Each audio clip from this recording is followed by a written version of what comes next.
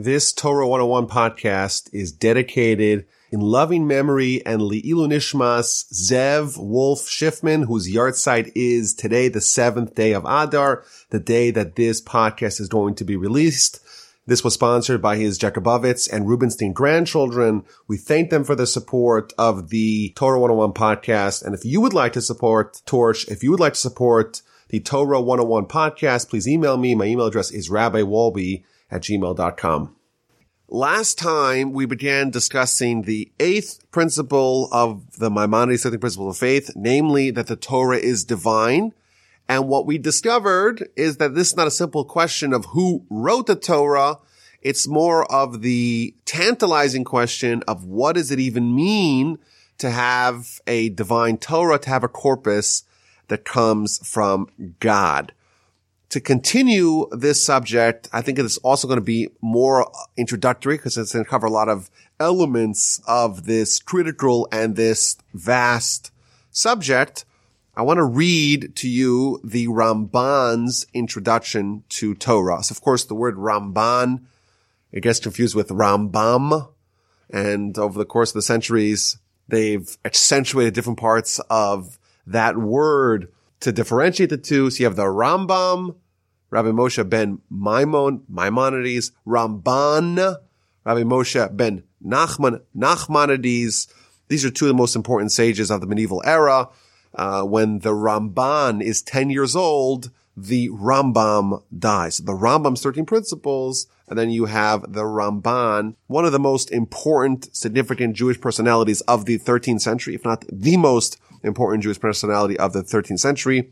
His years are 1194 to 1269. He is a towering, titanic figure. He writes commentaries on all of Talmud, and of course he writes a magisterial super commentary on the Torah. And each one of the books begins with an introduction that he writes to that particular book. And as an introduction to the book of Genesis, he writes an introduction to all of Torah, which deals with the Torah at large. And it deals with a lot of the fundamental questions that are relevant to our discussion. And I thought it would be fitting for us to continue our immersion into the important subject of the divinity of the Torah. It's important, I think, for us to also see what the Ramban says, and that too will be able to lay a strong foundation for the questions and the subjects and the study that will ensue in this 8th principle, the principle of the divinity of the Torah. So what we're going to do today, we're going to read through this Ramban, and we're going to share some of the insights as we encounter them. So he begins his introduction to Torah by asking the question, who wrote this book? And he tells us, Moshe, our teacher, wrote this book, the entire book of Torah, from the mouth of God. So this is something which is unanimously agreed upon. Everyone agrees. Moshe is the writer, but not the author. He writes what the Almighty tells him to write. And then he continues, when did Moses write this? When did Moses write the actual written Torah? It's most likely that he wrote much of it at Sinai. And he quotes a verse in the end of Parshas Mishpatim, chapter 24 of Exodus. Alei alai hahara, God tells Moses, ascend to me on the mountain, and I will give you the stone tablets and the Torah and the mitzvah that I wrote to instruct the Jewish people. What does that mean? A lot of things that Moshe is getting. He's getting the stone tablets. Well, that's the actual tablets that contain the 10 commandments. And the mitzvah. Well, the mitzvah refers to the mitzvahs of the Torah, the positive mitzvahs and the negative mitzvahs. What are the 248 categories of things that the Torah instructs us to do? What are the 365 negative categories of things that the Torah requires us to refrain from transgressing? That's the mitzvah. So when it says the Torah, that is a reference to the actual text of the written Torah from the first words of Genesis, from the Bereshis, the first word that begins the Torah, up to that juncture in the story, the middle of the book of Exodus. And therefore, Moses goes up to heaven and he receives, of course, the tablets, but he also receives the knowledge of the mitzvos. And then he comes down and he writes down, he inscribes what they might have told him to write down from the beginning of Genesis all the way through most of Exodus. And at the end of the 40-year period between the Exodus and the death of Moses, right before he's about to die, in the end of Deuteronomy, we read that God tells Moshe, okay, now it's time to finish the whole Torah. So he fills in all the parts that are missing from where he finished at Sinai up to the end of Deuteronomy. And then when he was done, when he's about to pass, he has these scrolls that he delivers to the tribes of Israel. And there's one super scroll that's kept in the ark. And that's the one that's being used as scrolls to copy to make other scrolls of Torah from. It says the Ramban that this is in accordance with the opinion of the Talmud that the Torah was written intermittently, it was written sequentially, scroll by scroll. So it was written over the course of 40 years. Whereas there is a second opinion of the Talmud that says no, for the course of 40 years, Moses did not write any parts of the written Torah, but at the end of the 40 years, he wrote the entirety from the beginning on till the end. So these are the two opinions, and it's the Ramban says it's most likely that he actually wrote it, partially at Sinai, and then he finished the rest of it at the end of the 40 years. But regardless, interesting question. Shouldn't there be a preface to the Torah? Shouldn't the Torah begin, the very first verse should attribute Moshe's role? Shouldn't the first verse of the Torah, instead of saying, Bereshis, in the beginning God created heaven and earth, shouldn't the first verse read as follows? And God spoke to Moses all these words, saying. That should be the very first verse of the Torah. If God is telling Moses, write the Torah, well, then we should know that going in. We only meet Moses in chapter 2 of Exodus. The entire book of Genesis, it doesn't say the word Moses even once. Yet, you're telling me, says I'm telling you, that Moshe is the one who's the writer. He's not the author, but he's the writer of the entire Torah from the beginning of Genesis to the end of Deuteronomy. Why is it not attributed at the beginning what exactly is Moshe's role in writing the Torah? So he explains. But the matter is that Moses was writing it without any attribution. Because Moses did not write the Torah as if he's speaking in first person. He is not like Ezekiel who says God spoke to me saying. He is not like Jeremiah who says that the word of God came to me. Oh no. Moshe's writing the chronicles of the early generations and even his own story and the episodes of his life, all that he is writing in third person. And therefore he doesn't say God spoke to me saying, he says, Vayedaber Elokim el Moshe. God spoke to Moshe, and he said to him. And therefore, Moshe is not mentioned until he is born, and he is writing it as the narrator, but it's all in third person, not in first person. And then says the Ramban, well, what about Deuteronomy? You open up Deuteronomy, and it seems like in Deuteronomy, Moshe is speaking in first person. Va'eschanan el Hashem ba'es hahi lemor. And I pleaded with God at that time. Moshe is speaking apparently in first person. I prayed to God. Don't you think that Deuteronomy at least is written in first person? He says yes. However, what are the opening words? What are the opening verses of the book of Deuteronomy? These are the words that Moshe spoke to all of Israel. And therefore, if you read the very first verse, it's telling you this is a quote from Moshe.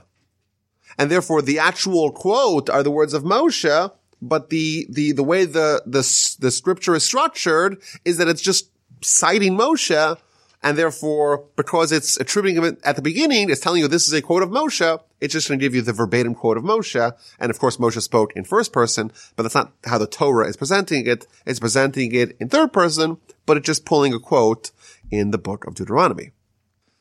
Okay, so that's why the Torah does not begin with a verse saying these are the words that God spoke to Moses. However, why, indeed, is it written in that fashion? Why not? Why is Moshe not writing in first person? Why is he writing in third person? And here's where he drops the bomb. The reason why the Torah was written in this fashion is because the Torah preceded the world. And it preceded certainly the birth of Moses. And then he quotes a very intriguing teaching of the Talmud. As we discover in our tradition that the Torah was written before God with black fire on top of white fire, and therefore Moshe is the equivalent to a scribe who is copying from an ancient book. And therefore he's writing it the way he sees it in the, so to speak, ancient book, the way he sees it in this primordial Torah, this Torah of black fire on top of white fire. It precedes the world, it precedes Moshe, and therefore Moshe is not writing, so to speak, a new book. He's copying, so to speak, an old book. So there's two very important conclusions from this section in the Ramban. Number one, of course, the idea of the Torah being divine. God's the author. Moshe is just the scribe. He's just writing it. And God conveys Moshe to write it. And Moshe is not writing from his own volition. And like we mentioned last time, the Talmud tells us that if you claim that Moshe is the author of the Torah, and even if you say that God's the author of the whole Torah, with the exception of one verse that God did not write, or God did not author, but Moshe authored himself, behold, you are someone who is disgracing the Torah, and you lose your portion in eternity. It's that severe. Moshe is not the author by Jewish tradition. God's the author. Moshe is the one who just writes it. But we find another insight. This is a very deep, powerful insight. The Torah was extant before Sinai. Before creation even, but in a different format, black fire atop of white fire. There are two iterations of Torah. There's the Torah of the heaven, the Torah of the black fire atop of white fire, the Torah that preceded the world. And then there's the Torah that we have, the Torah of the earth, the Torah of terra firma, that we can understand. It's not black fire written on top of white fire. Maybe it's black ink written on top of a white scroll, of a white parchment. But there's different kinds, different iterations of Torah. One of the most tantalizing questions that hopefully, please God, will cover is how exactly does a heavenly Torah become the earthly Torah? How does this black fire on top of white fire transpose into the Torah that we have? You open up the Torah that we have, the written Torah, the oral Torah, you find the following question. Suppose my ox walks into your field and gores your cow to death. That we know for sure. So obviously I have to pay for the damage inflicted by my property onto your property. But then we have this other wrinkle. This is again from the Talmud. Suppose we go to the backyard and we hear some thrashing and we discover that my ox has gored your cow to death. But next to your deceased cow, we find a baby calf that's also dead. Oh no, what a tragedy, right? So I say, listen, your cow had a baby, it was a stillborn, and then my ox came and gored your cow to death. I'm not responsible for the dead calf. That's your fault. Or it happened before my ox arrived. And you say, no. My pregnant cow had a very healthy calf. Everything was supposed to be okay. And then comes along your ox, and your ox comes and gores my cow to death, and that caused the stillborn, I don't know if that's even the right word, the still cow, to be born, the still calf. And therefore, you're not only responsible to pay for my dead cow, you're responsible to pay for my dead calf too. That's a question of the Talmud. But that's a question that's only relevant in our version of Torah.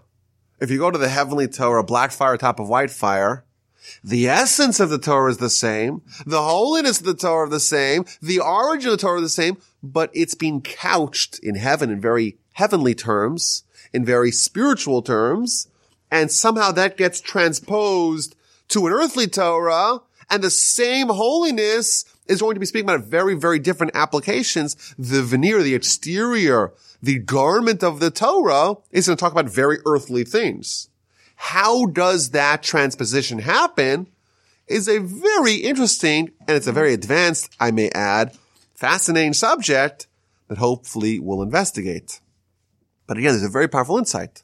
The Torah is going to exist in two planes. We have the heavenly Torah. Moshe goes up and he encounters the heavenly Torah, and his process of conveying and writing and funneling it, being the conduit to give that to the Jewish people, is going to give us the same Torah, but couched in very different terms. So I want to give you just maybe a taste of what that looks like. We have, of course, the first tablets and the second tablets. Moshe goes up to heaven, spends 40 days, comes back with a set of tablets that he shatters. He goes up a second time for 40 days and 40 nights again. This is just to calm the Almighty's, so to speak, anger, and to gain forgiveness for the Jewish people. And then he goes up a third time for 40 days and 40 nights to get the second set of tablets. We say that the first set of tablets is the heavenly Torah. The second set of tablets is the earthly Torah. The first set of tablets, the tablets themselves, were crafted and etched by God. The second set of tablets are crafted by Moshe and etched by God. By the first set of tablets, the nation is transformed. The nation experiences prophecy. The nation, we would say philosophically, is being changed into being like angels, or as it's known in Jewish philosophy, like Adam before his sin. After sin of the golden calf, the nation's demoted and they no longer can access the heavenly angelic Torah, the Torah of black fire on top of white fire. The second set that's been shattered, so to speak, their connection to that has been severed. They have the same tablets also etched by God, but now it's speaking to humans. It's speaking to post-sin nation. And that's the other variety to the Torah that we have. It's a very, very advanced subject. In fact, the Talmud says that had the nation been privy to the heavenly Torah, the Torah written with black fire on top of white fire, we would have never died. The idea of us living in this format that death, that our demise is inevitable, that's all consequence of Adam's sin. And there was a time where we reversed that at the original Sinai experience, and thus we would have had access to the heavenly Torah, and we would have been like the angels. We wouldn't have been condemned necessarily to die. And there is this transposition where that Torah is going to be somehow repurposed or reconfigured into the earthly Torah. Very, very advanced subject. Hopefully we will talk more about this distinction of these two Torahs and how they relate. The Ramban is now going to pivot to the next question that he wants to talk about. So again, we have the first insight, the Torah is divine, and the Torah exists in different iterations, and that of course is opening up the subject to us. The Rambam now pivots to the second question, or to the next question that he wants to discuss, and then he's going to discuss at length. The question is, what is included in the Torah? So he begins by telling us that at the beginning of the Torah, it's the discussion of the creation of heaven and earth and all of their legions. What does that mean? It's going to describe the essence and the nature of everything that was created, both the spiritual things, the lofty things, and the lowly things. And included in that is what's called Maaseh Merkava and Maaseh Bereishis. This is shorthand for the hidden Kabbalistic insights of the Torah. Not only that, everything that is part of the tradition of the sages of trying to understand the hidden parts of Torah, that too is part of what's written in the written Torah. Moreover, all the wisdom inherent in this world, the wisdom that governs inanimate matter, animate matter, non-verbal beings, and verbal beings, all these four quadrants of wisdom, all that was conveyed to Moshe. All that was written in the Torah in some fashion, either explicitly or via some hint. Very deep insights here. He'll elaborate about this in a second. Everything about wisdom, the wisdom that relates to everything that is a creation. There's only one thing, there's only one entity that's not a creation. That's the Creator. That's the Almighty. All the other wisdom, everything that relates to everything that relates to creations, all that's included in the Torah, all that was given to Moshe, and all that is actually written in some way or hinted in some way in the actual words of the Torah. And then he gives more context to this. He quotes our sages. Our sages in the Talmud tells us there's 50 gates of wisdom. And all of them, with the exception of one of them, were given to Moshe. There's 50 different components of all of wisdom. Each one is called a gate of wisdom. And only one of them did Moshe not know. And he elaborates, well, what does that even mean? It means that you could break up all of the creations into 49 different categories. And the 50th gate, that's the wisdom that relates not to a creation, but to a creator, and that Moshe didn't understand. That was even beyond Moshe. That's not included in the Torah. That's not included in again, the collective knowledge of the Torah that Moshe had. That's written in some fashion in the actual written Torah, but of course in ways that are very hidden for us. That part, that 50th element, component of wisdom was not given to Moshe because that's all about God. But what was given to Moshe? What was written in the Torah? So he explains. You have the inanimate matter. That's included. That's one gate of wisdom. And then you have the things that sprout from the ground, and that's another gate of wisdom. And then you have the trees and the animals and the birds and the creepy crawlers and the fish. Each one of these, to understand everything about these things, these creations, it's another gate of wisdom. And then to understand humanity, to understand everything there is to know about humanity, that is also a gate of wisdom. And it quotes some citations from the Midrash that talk about someone who actually knows this gate. If you actually understand, if you're able to draw from the Torah the gate of wisdom to unlock the secrets behind humanity, you know everything.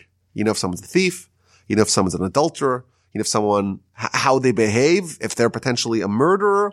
Everything you know about these people. And by the way, parenthetically, historically we say, well, we know that the Torah sages were able to read people like they were an open book. For example, the Talmud tells that the great Rabban Gamliel, who was the head of the academy at Yavne before he was deposed, and before, of course, he was reinstated, he would vet potential students, and he had a rule. If your innards are different than your outer presentation of yourself, you're disqualified to come study in our institution. And of course, when he was deposed, that rule was discarded and anyone was allowed in. But the question is, how does Rabban Gamliel determine if someone is internally the same the way they present themselves? It's because he had access to this wisdom. He was able to draw from the Torah the gate of wisdom that tells us everything you need to know about people. So he would have this knowledge that we don't have because people could be, we see people and we see their veneer, we see their exterior, we see their facade, and they could trick us. They could present themselves as being very righteous, even though internally there's something corrosive about their character. We wouldn't be able to differentiate that because we don't have access to that wisdom. Rabbi Gamliel, the great Torah sage, he does have access to that wisdom. He is privy to that gate of wisdom, and he knows everything about a person, and he doesn't need to guess. He's able to tell if they're a good candidate for the institution or not. The Arizal, more recent times, he knew everything about you. He would look at you. He would look at your forehead. He would look at the various wrinkles on your forehead, and he would see everything about you, everything you did. He would know the future about you. He would know the past. He's about to tell you which person was your previous incarnation. And he was able to, again, ascribe a person's spiritual pedigree, your soul used to inhabit this body in the most recent lifetime, and it inhabited that body in the more recent lifetime. And by the way, what would he do for fun? They would walk around the Galilee, and he would point out where every great sage was buried. He would just see some land and says, oh, right over here, put a gravestone, because right over here, this great sage is buried. Oh, and right over there, that great sage was buried. Put a gravestone over there. He would identify that. How would he know that? Because he had access to wisdom via Torah that we can't even fathom. And by the way, I'll tell you a story from modern times. My grandfather, blessed memory, 1938, he traveled to the city of Kamenetz. It's a city in Europe. But it housed the great yeshiva of Kamenetz, which was known more for its Rosh Yeshiva, its head of the yeshiva, a man by the name of Rabbi Baruch Ber Leibowitz. And my grandfather used to talk about his experience during this weekend that he spent in Kamenetz in the environs of the great Rabbi Baruch Ber Leibowitz. But he said as follows. He said, of course, after the prayer on Friday night and Shabbos prayer, all the students would want to go greet the rabbi to say good Shabbos to him. But the students advised them, if you are someone that recently had a seminal emission, don't go say good Shabbos to Rabbi Baruch Ber Leibowitz, because he could see it. Don't go. He had access to that part of understanding the human condition, and therefore that's what the students themselves would advise the visitors. Just be careful, because he could see it right in your forehead. He knows what happened. Again, there's portions of wisdom that are inherent to the Torah that are completely beyond the simple, superficial exterior of the Torah. There's depth and profundity that was given to Moshe. 49 out of 50 he got, because 49 out of 50 gates of wisdom are creations, and all of creation is found in the Torah. We mentioned last time. There's a famous teaching in the Kabbalah that the Almighty used the Torah as a blueprint for the world. And we know that if it's not in the blueprint, it's not in the building. If it's not in the plans, it's not in the finished product. If it's not in the Torah, it's not in this world. There's nothing in this world. There's nothing that's a creation that's not found in the Torah. There's 49 of those 50 gates that are found in the Torah. Where is it written? Where is it all hidden? That's where things get a little bit dicey. And like we mentioned last time, the Torah is written in unusual language. It's not Hebrew. It's the holy language. And we spoke about the gematrias and other ways that things could be hidden. And the Ramban opens up new vistas into how the Torah can write things in ways that are invisible to anyone besides for the great Torah scholars. And he tells us, they're either written explicitly, I guess there's some stuff that are explicit, or they're hinted.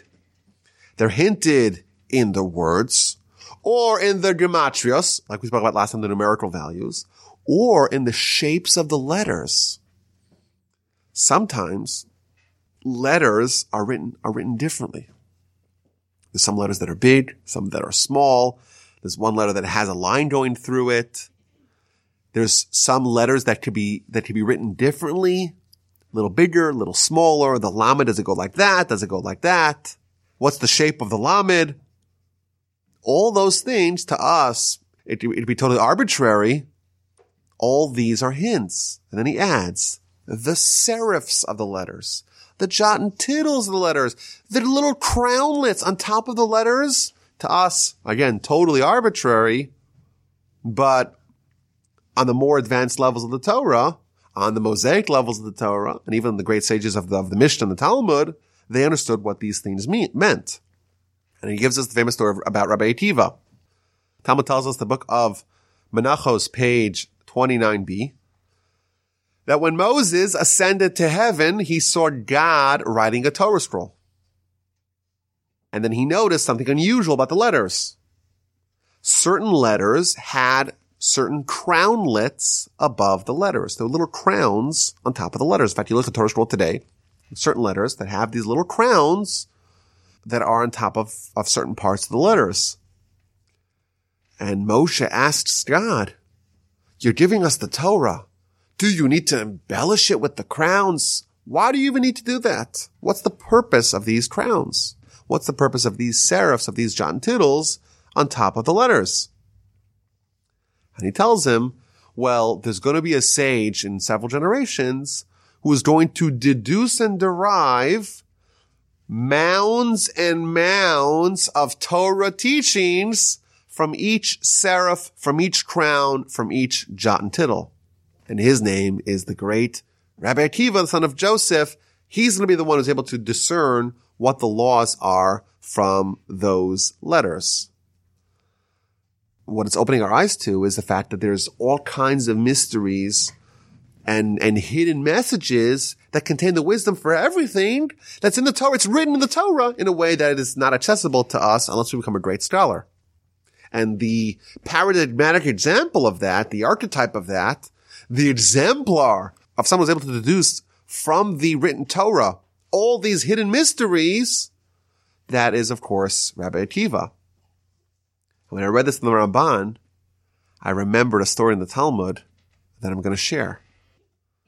The Talmud, the book of Yevamos, page 16a, tells us that there was a dispute between the school of Shammai, the academy of Shammai, the academy of Hillel, with respect to Tzaras Habas. What that means, I'll say it quickly, but I'm not going to elaborate because it's a little complicated. You have two brothers, one of them dies without any children. Then the second brother can marry the widow of the first brother. Well, what if his sister-in-law, i.e. the widow of his first brother, is a relative? You can't marry your relatives. Well, what if the first brother is married to two women? One of them is a relative of the second brother, and the other one is a regular woman who's not related at all. So, of course, the surviving brother cannot marry his relative, but can he marry the second wife who is not his relative, but is a co-wife with his relative? That's the subject matter of the beginning of the book of Yevamos. Fascinating. A study of Talmud that is so deep and so profound. If you just study that chapter of Talmud, you'll never have to question whether the Torah is divine. But anyhow, according to the Academy of Hillel, Tzaras Habas, which means the co-wife of the daughter, so Reuven and Shimon, two brothers, Reuven marries Shimon's daughter, which is legal by Torah rules. You can marry your niece. He marries his niece, Shimon's daughter, and he marries his second wife. He has two wives. Again, also legal by Torah standards. Today we don't do polygamy, but it technically would be legal in previous generations. Reuven dies without any children, and now Shimon, can he marry his daughter's co-wife? According to the Academy of Hillel, no. However, according to the Academy of Shammai, he would be allowed to.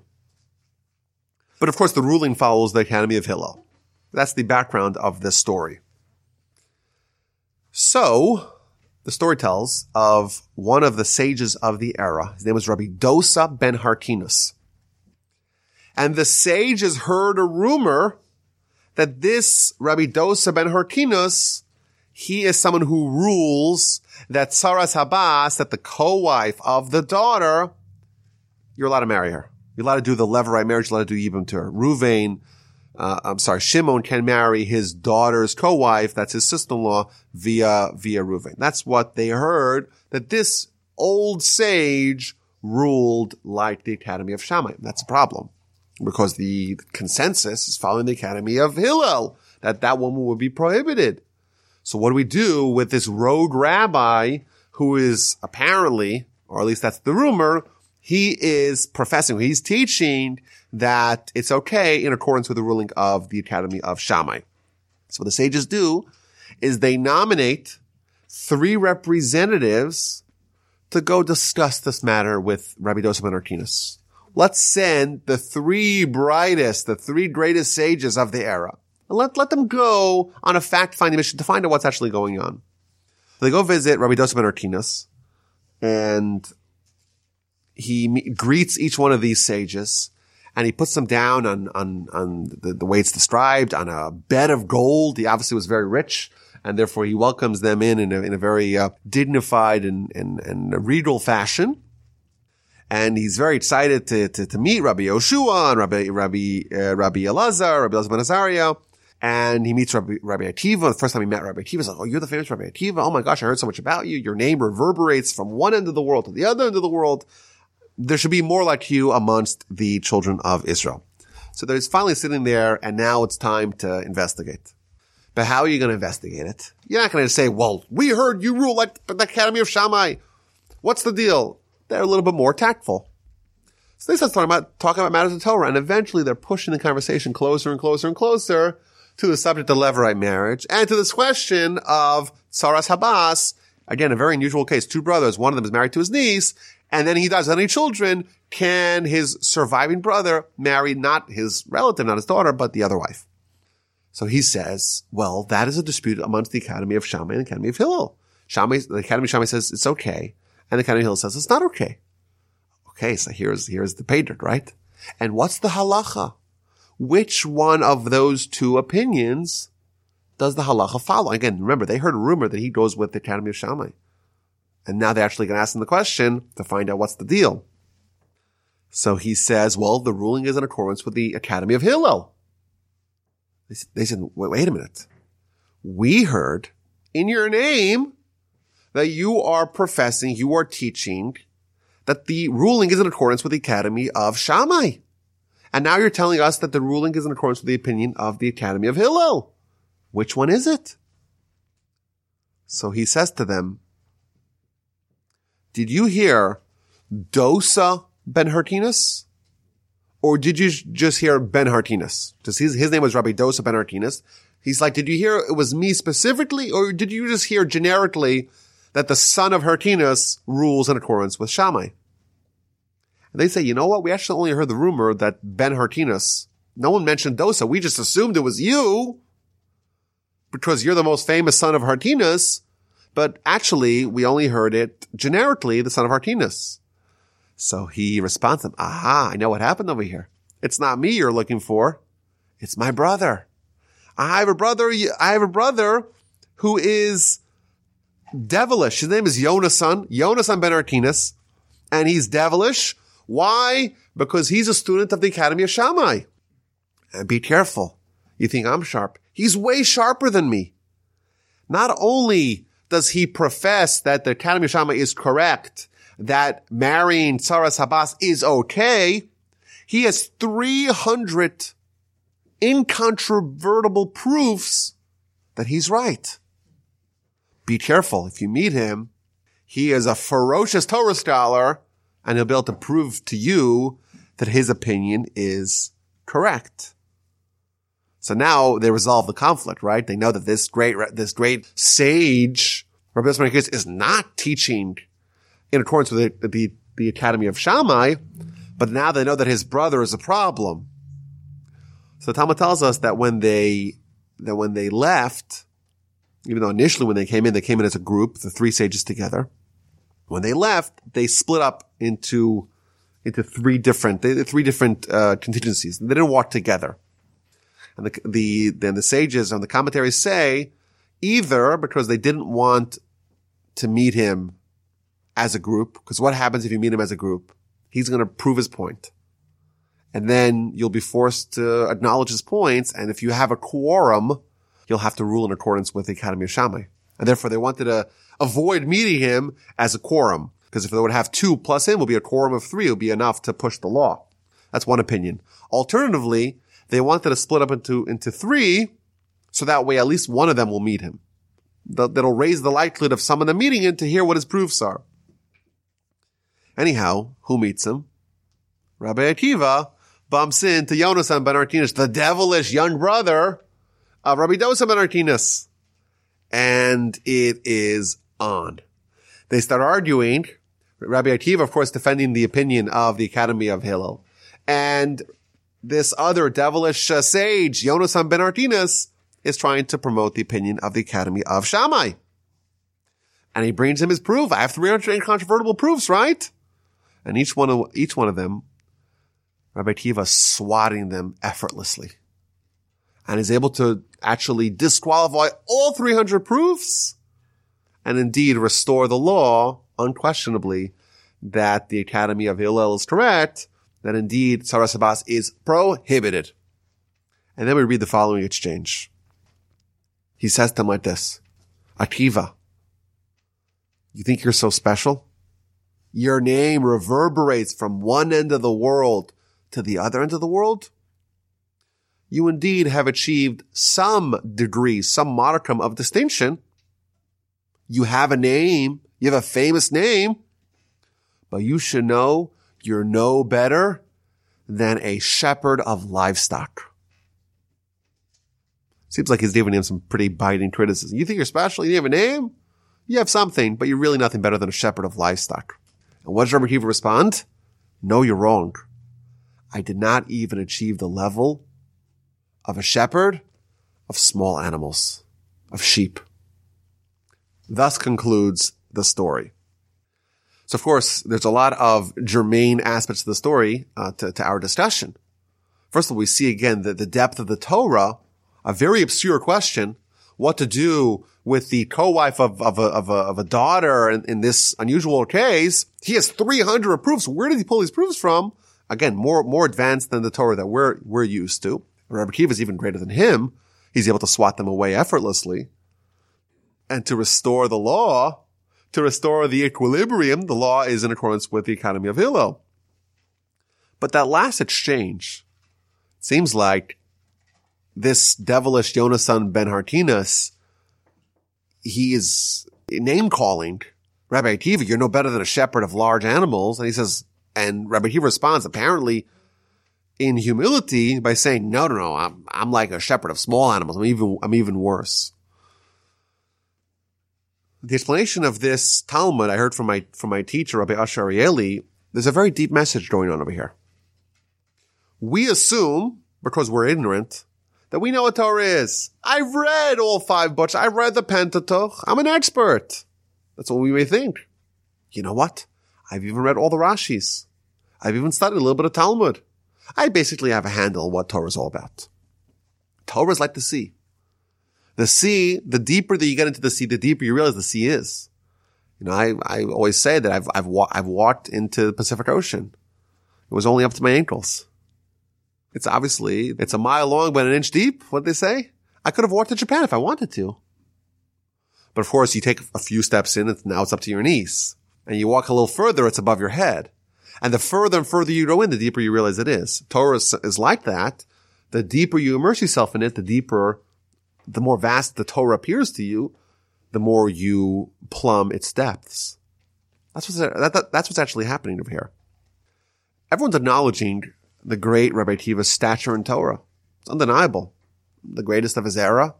Moshe is someone who's impressed by Rabbi Akiva. Comes along Yona's son Ben Hartinas, the devilish brother of Rabbi Dosa, and he says, yes, your knowledge of Torah is great. You have achieved distinction. You have a name. But compared to what Torah really is, Torah is infinite. You're nothing more than a shepherd of large animals. What's Rabbi Akiva's response? His response is not, I'm humble, I'm smaller. His response is, Torah is bigger. His response is, compared to what Torah really is, my relative knowledge is even smaller than what you think it is. I'm like the shepherd of small animals, because Torah is ever more vast. Because you know what? I'm a great Torah scholar. I have a bigger picture. And the more you know, the more you realize how little you know in comparison to what Torah really is. Again, what we're discovering here is a new way to understand or to even to relate to the whole question of the divinity of the Torah. Everything's there. The 50 gates of wisdom, there's only one of them that's outside of Torah. Torah is a creation of God, and it is a creation that precedes all the other creations. Therefore, it's the blueprint. It's what the Almighty is using to create everything else, and therefore the blueprint of everything else is found in the Torah. Everything besides for God. Moshe did not understand God fully. And all this is hinted in ways that we cannot fathom. Rabbi Akiva was able to deduce from every crown piles and piles of laws is a much more advanced connection to Torah than we have. And the Ramban elaborates at great length to talk about all the kinds of wisdom that were present in the past. He talks about Chizkiah. Chizkiah had a book of letters. In the book, it told about all the Aleph in the Torah. Aleph is the first letter of the Torah, and all the Beis in the Torah.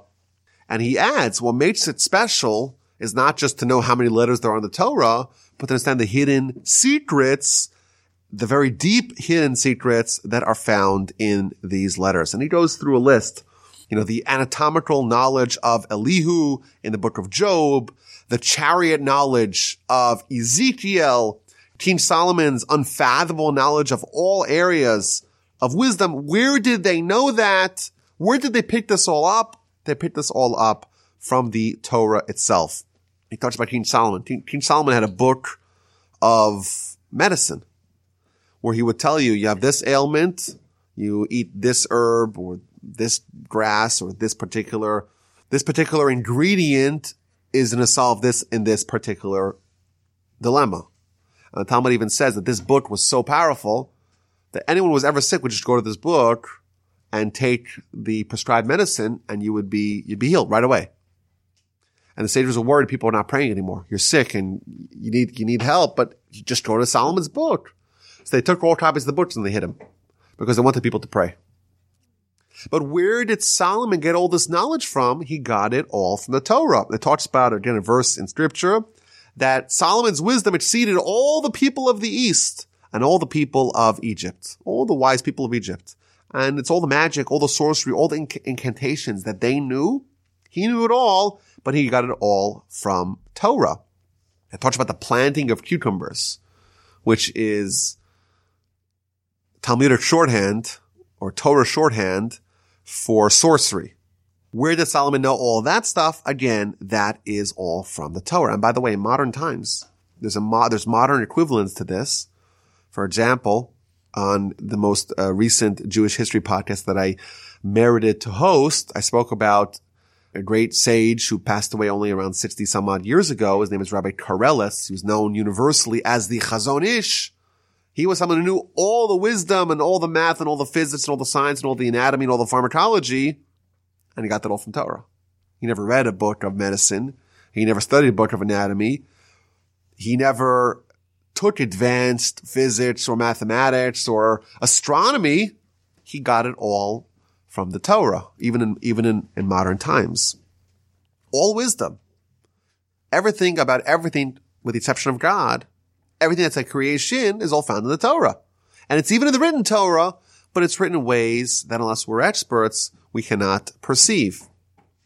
And by the way, I want to add another component to this. All of human history. There's a very famous line from the Gaon of Vilna, the Vilna Gaon. He says that all human history, everything that happens to you, is also found in the Torah. Where's written in the Torah? It's hidden. You can't find it. But all of human history is embedded somewhere on some dimension in Torah. So we talked about the Torah being divine. We talked about the two iterations of Torah. We spoke about all the wisdom coming from Torah, and the Ramban concludes with one more insight, one more grand dimension of Torah. And he begins, Od yesh biyadenu Kabbalah sha'elmes. We also have in our hands a truthful Kabbalah. Kabbalah means a tradition. That all of Torah, the entire written Torah, is all names of God. That the letters, if you put the breaks between the letters in different places, you're going to spell out an unending list of names of God. And it gives an example.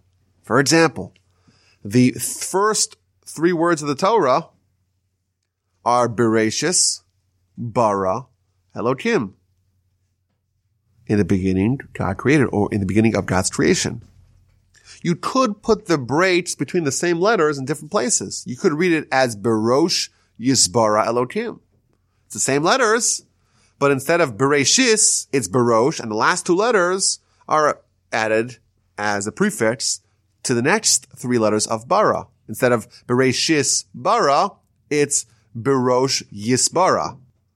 And says the Ramban is an example of a different way of reading the Torah, where the breaks between the letters are in different places, and that spells out an entirely different work, and that's all the names of God.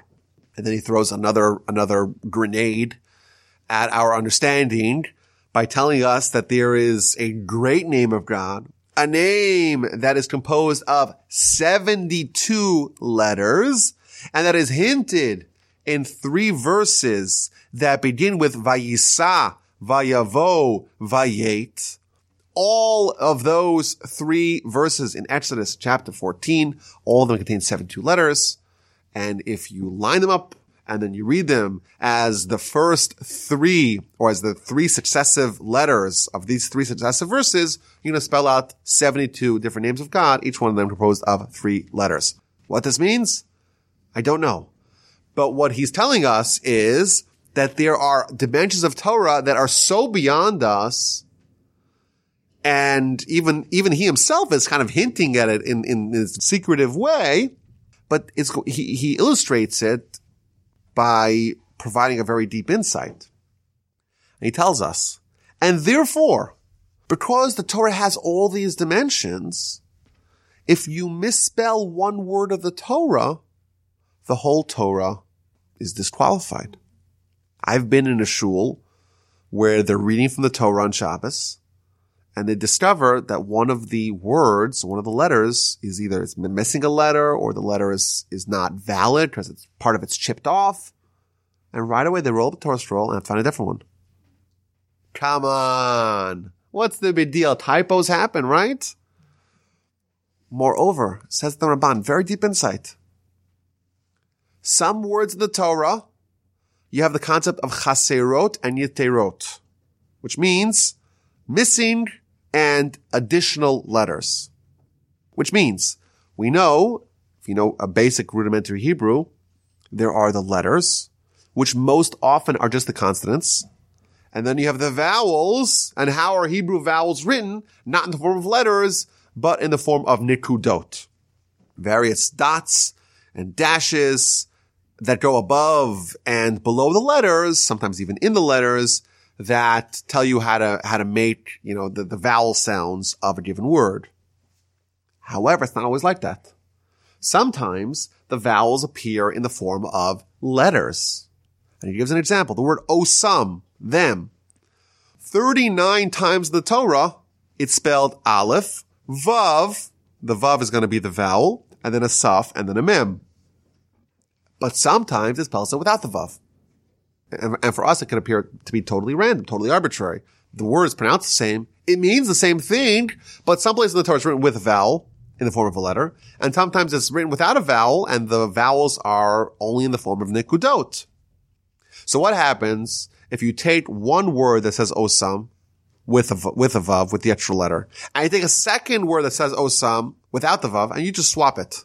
You put the vav over there, where it was not supposed to have the vav, it was supposed to have the invisible vowel, and you take it away from the place where the whole Torah is disqualified. Why? After all, the word spelled the same, or it's pronounced the same way. It means the same thing. You didn't add or subtract letters, the same amount of letters in the Torah. I just took one from here and swapped it to there. So if we just read the Torah on a surface level, if we didn't understand the multidimensionality of the Torah, if we had no appreciation of all these levels and all these strata of meaning that are beyond us, we would say it doesn't make a difference. But because we realize that the whole Torah is names of God, there's an entirely different subtext to the whole Torah. Therefore, if I am taking out the vav here and putting it there, I'm misspelling the name of God. Of course, that is sacrilege. You need to have the precise spelling of all the parts of the divine messages to have the whole Torah to be considered the Torah of God. And that's why we're so meticulous about all the letters of the Torah. And the Ramban adds, he concludes, or he wraps up by revisiting the point that he spoke about earlier. When we speak about a divine Torah, heavenly Torah, a Torah of black fire on top of white fire, the Torah that preceded the world, that is referring to the Torah that contains nothing but the names of God. And therefore, says the Ramban, he concludes and he wraps up, when you have the Torah, you could read it the way we read it, and you could also read it the way the Torah was before creation, black fire on top of white fire, names of God. And Moshe got both of them. Moshe received the reading, the way it's done, he calls it the way of the reading of the mitzvos, the way we can understand it, the earthly Torah. But he was also given orally the other way of reading it. And he also knew how to spell out the names of God, the great name of God, and also how to divide up into the 3 letters as I hinted earlier, and as it is commonly used by the masters of the Kabbalah. And he concludes his piece by telling you, by the way, if you're looking for all the secrets in the Torah, my commentary, you ain't gonna find it, because I'm not gonna tell you about it. Anyhow, that's how he ends his piece. But I want to kind of wrap it up, even though this is still all introductory. This insight is going to resolve a very obvious question. Our sages tell us that Moshe goes up to heaven, he gets the whole Torah. Well, what do we mean the whole Torah? The whole Torah, all written Torah, from the first word of the Torah to the last word of the Torah. Well, isn't there a very important part of the Torah that talks about Moshe hitting a rock and suffering drastically as a result of that? Why would he hit the rock if he knows what the consequences are of hitting the rock? Well, here's the answer. Moshe goes up to heaven and he receives the heavenly variety of Torah, black fire on top of white fire, and he gets the other reading of it up to that point. And as he's unlocking more earthly elements of Torah, he's going to understand, of course, the higher version of the Torah, but also how to break it out, so to speak, into the lower version of Torah, into the earthly version of Torah. And therefore, he had no idea about the stories that were going to happen to him, because he didn't get that variety of Torah until it actually happened. And God says, okay, now write it down in this fashion. And by the way, I want to add, the Talmud has a very interesting question about the final 8 verses of the Torah. The final 8 verses talk about the death and the burial and the eulogy of Moshe. Who wrote those verses? How can Moshe write it? How can Moshe write and Moshe died? Is that true? It's not true. So according to one opinion in the Talmud, the book of Bava Basra, page 15a, it wasn't written by Moshe, it was written by Joshua. According to a second opinion of the Talmud, it was written by Moshe, but Moshe wrote it bidema, with dema. What does the word dema mean? So simply put, he wrote it with tears. He wrote it with tears. Why? Because it's not pleasant to write about your own death, your own demise, your own funeral, your own burial, your own eulogy. It's not a pleasant thing to write. So Moshe is emotional, and therefore God says, write it, even though it didn't happen yet. But the Torah, of course, is predictive. It's a word of prophecy. And it could talk about things that have not yet actually happened. And therefore Moshe is crying when he's writing about his death. That's a simple interpretation of this Talmud. Says the Gaon of Vilna. There's a different way to interpret this Talmud. The word dema also means confusion, or a mumble jumble, a mixture. What he's saying is like this. Moshe wrote down those final 8 verses, but he didn't write it in the earthly version of the Torah. He wrote it in the heavenly version of the Torah, in the black fire on top of white fire version of the Torah. And that is a mixture, that is a mumble jumble, because you have to reorient those words to be able to understand it on a superficial level. And thus, both opinions of the Talmud are correct. Moshe wrote it and Joshua wrote it.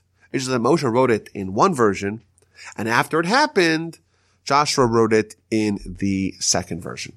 Thus concludes the Ramban and his explication on this very important question of the nature of Torah, the writing of the Torah, the authorship of the Torah, and the various kinds of Torah, so to speak, the heavenly Torah and the earthly Torah, and their differences and their distinctions.